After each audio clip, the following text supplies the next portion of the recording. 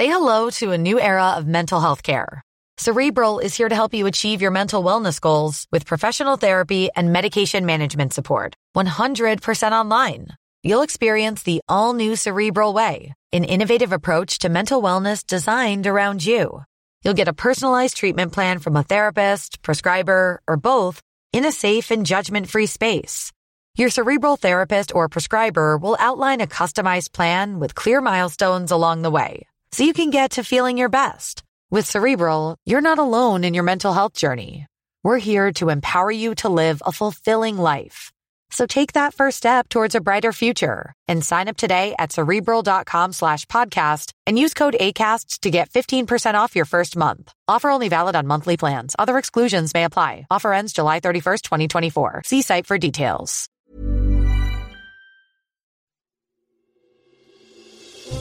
Question of the week from the Naked Scientists.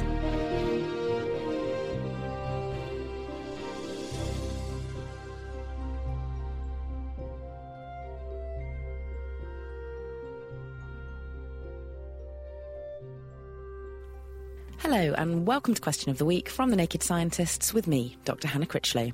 This week we find out if we can create life by simply mixing elements from the periodic table.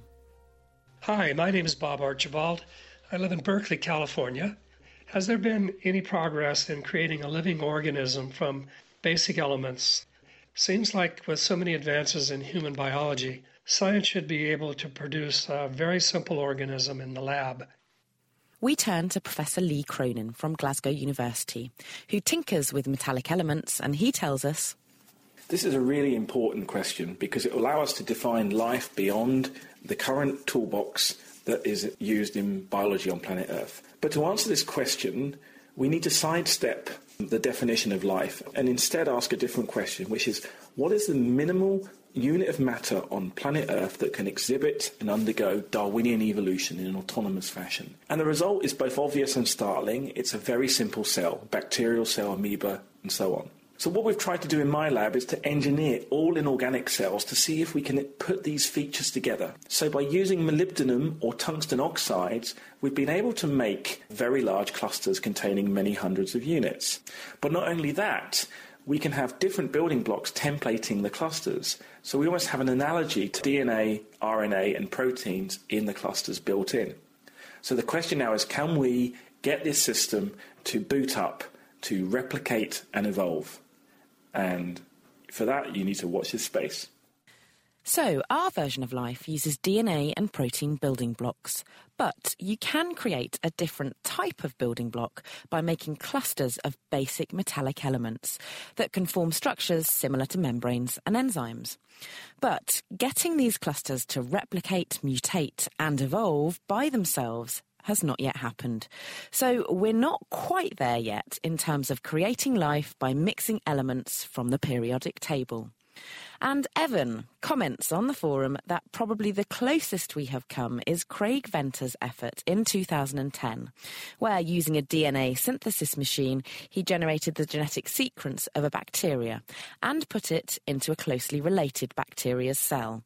The DNA transplant worked, and the daughter cells carried the signature in the DNA. And although this was hailed in the more sensationalist media as creating life in the laboratory, there is still a long way to go. Really, this was more like hijacking the direction of an already existing cell. Now, let's progress from life to death. Hello, Naked Scientists. My name's Steve. I'm enjoying the show from Philadelphia, Pennsylvania, in the USA. We've all heard that women on average live longer than men. Many studies show this. However, as I understand it, these studies are based on average lifetimes between males and females and do not account for variations in lifestyle. My question is, ignoring any outside influences like smoking, risk-taking, eating habits, etc., is there any fundamental difference between the longevity of the male versus the female body? Thanks for a great show. So, other than men being slightly more likely to take risks, are there other reasons for why women live longer? Send your thoughts to chris@thenakedscientist.com, tweet @nakedscientists, write on our Facebook page, or join in the debate on our forum, which is at nakedscientists.com/forum. The Naked Scientist's Question of the Week, brought to you in association with the Houter Wissmann Foundation, supporting science and education from Alpha to Omega.